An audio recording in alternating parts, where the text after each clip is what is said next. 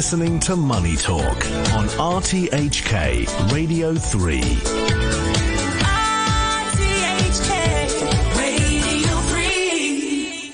Well, thanks, Carolyn. That was interesting stuff. I went to a second-hand clothes shop at the weekend, or vintage shop, as it's now known, and I was amazed at the brand-new clothes and shoes that had never been worn there at great prices.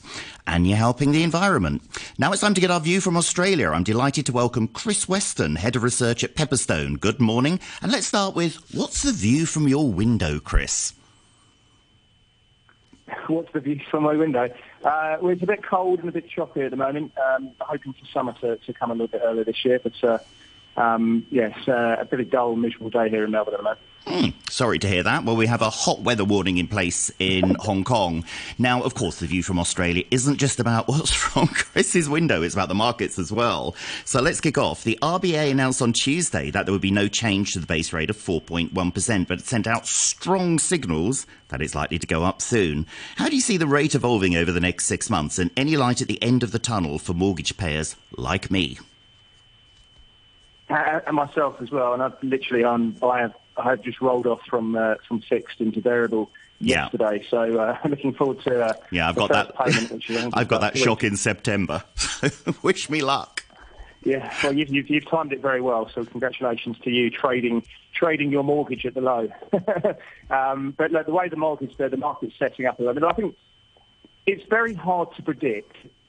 And it's been very hard to predict for some time, and so many people have got it wrong. But the reason it's so hard to predict is because the RBA have bought themselves some time. Their reaction function hasn't changed, but they're completely data dependent, and we're really at the mercy of data. And they're working on the data coming in and then making decisions. They're not proactive. They're not forecasting and making, anticipating. They're letting the data come to them, and then they're going to react to that. So, with that in mind, I think the next employment report that comes out on the 20th of July, I think that's going to be really important.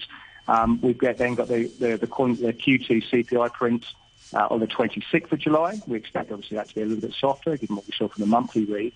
But the market is saying now that they expect a rate hike coming through on the 1st of August from the RBA. We're pricing in about 65-70% chance that's happening into the interest rate futures at the moment. Yeah. Then it gets interesting. If you go out the curve and you go to the end of the year, the market's pricing 2 rate hikes, and the sort of peak pricing around 470. So, unfortunately, the market is saying on balance right now that we are expecting more hikes, maybe another 2. But the data will depend on that. So you said your fixed-term mortgage is just coming to an end, Chris. Are you going on to a flexible rate or a fixed rate? I'm not going on to a fixed rate.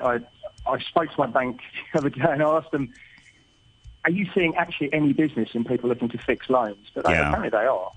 Now, I'm not. I mean, I don't see rate cuts anytime soon. So, obviously when we fix mortgages in Australia, you typically do it for 2 years. Some people do it for a maximum of 5, which typically is a sort of 2-year situation. So, I think in the next 2 years, I'm not going to forecast where the cash rate is going to be over the next 2 years, but I don't think it's going to be significantly lower where we are at the moment, unless we see an absolute collapse in the economy. So, I don't want to fix it, but I think there's pretty limited downside on the variable as well.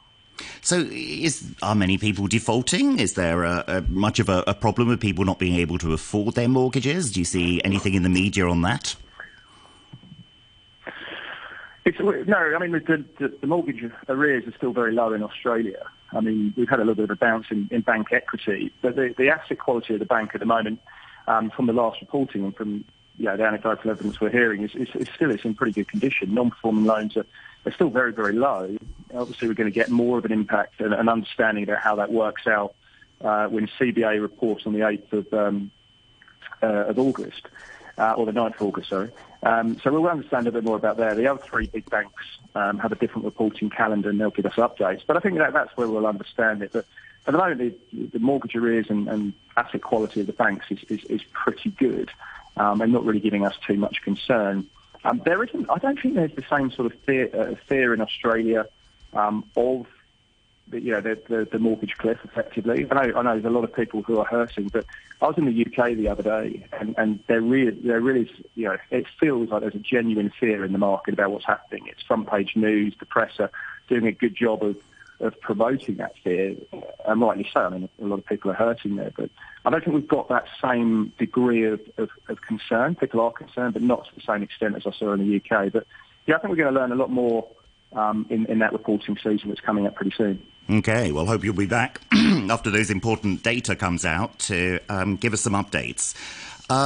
Let's stick with the RBA. So the government will soon be announcing whether it will reappoint the current governor or changing. What are your thoughts on that, and how could that possibly affect? Would it lead to any change of policy? It's a great question, and we're going to get that. The announcement might come very soon, but the actual appointment won't take place until mid-September. I haven't seen who the betting markets have as their favourite. I mean, there's a good chance that Filippo may retain his position for a short term. I think the market would be fairly comfortable with that situation. But there's some strong candidates to potentially replace. Michelle Bullock is the deputy governor. Is a very capable lady, she's an incredible CV. We've got Stephen Kennedy, who's the head of the Federal Treasury as well. And I think probably, if I was a betting man, I would be looking at someone like Guy Debelle. He's been very influential in the RBA. He's had some fantastic roles as, senior member in super funds and worked at Fortescue Future Industries as well. So someone like Guy Debelle would be a very capable human. He's got an amazing CV as well, and he studied at MIT under I can't remember the guy's name now, but he's a very capable individual as well. I think the market's going to see continuation playing through, no radical new member, and therefore, policy continuation seems to be the name of the game. So I don't expect a new member of the RBA as the governor to jolt markets. I think the market will see it as a fairly seamless transition. Now, I know Australia has been very resilient to recessions in the past. What do you think the chances of it going into recession over the next year or so? I think there's I don't want to say 50-50 because I don't want to sit on the fence getting splintered.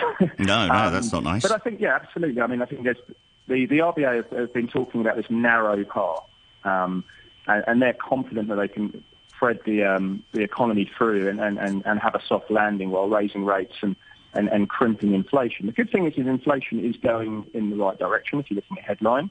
But if you actually look at core services, it's still pretty sticky, and that's something that will take some time to come down. But if we were to see the cash rate going up to say 4.7%, which is, as I say, what the market's pricing, I think there is going to be a big slowdown. Demand's going to get hit pretty hard, and I think that could lead to a good chance that we're going to get a shallow recession. I'm not sure. I'm not calling a housing crash by any means at all. But if we were to see house prices after about 4 months or so of rising start to roll over, and auction clearance rates start to fall, I think people's perception of household wealth will play into that as well. We could see lower demand coming through. So I think there's a reasonable chance that we go into recession.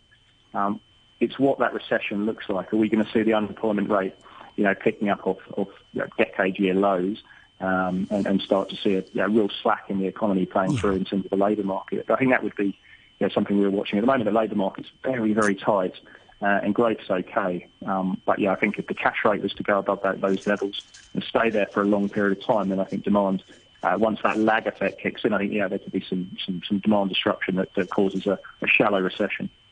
Well, Chris Weston, Head of Research at Pepperstone, thanks for joining us, and I really hope you'll be back after the data. There's some important data coming out that you told us about that could affect your insights, so please come back.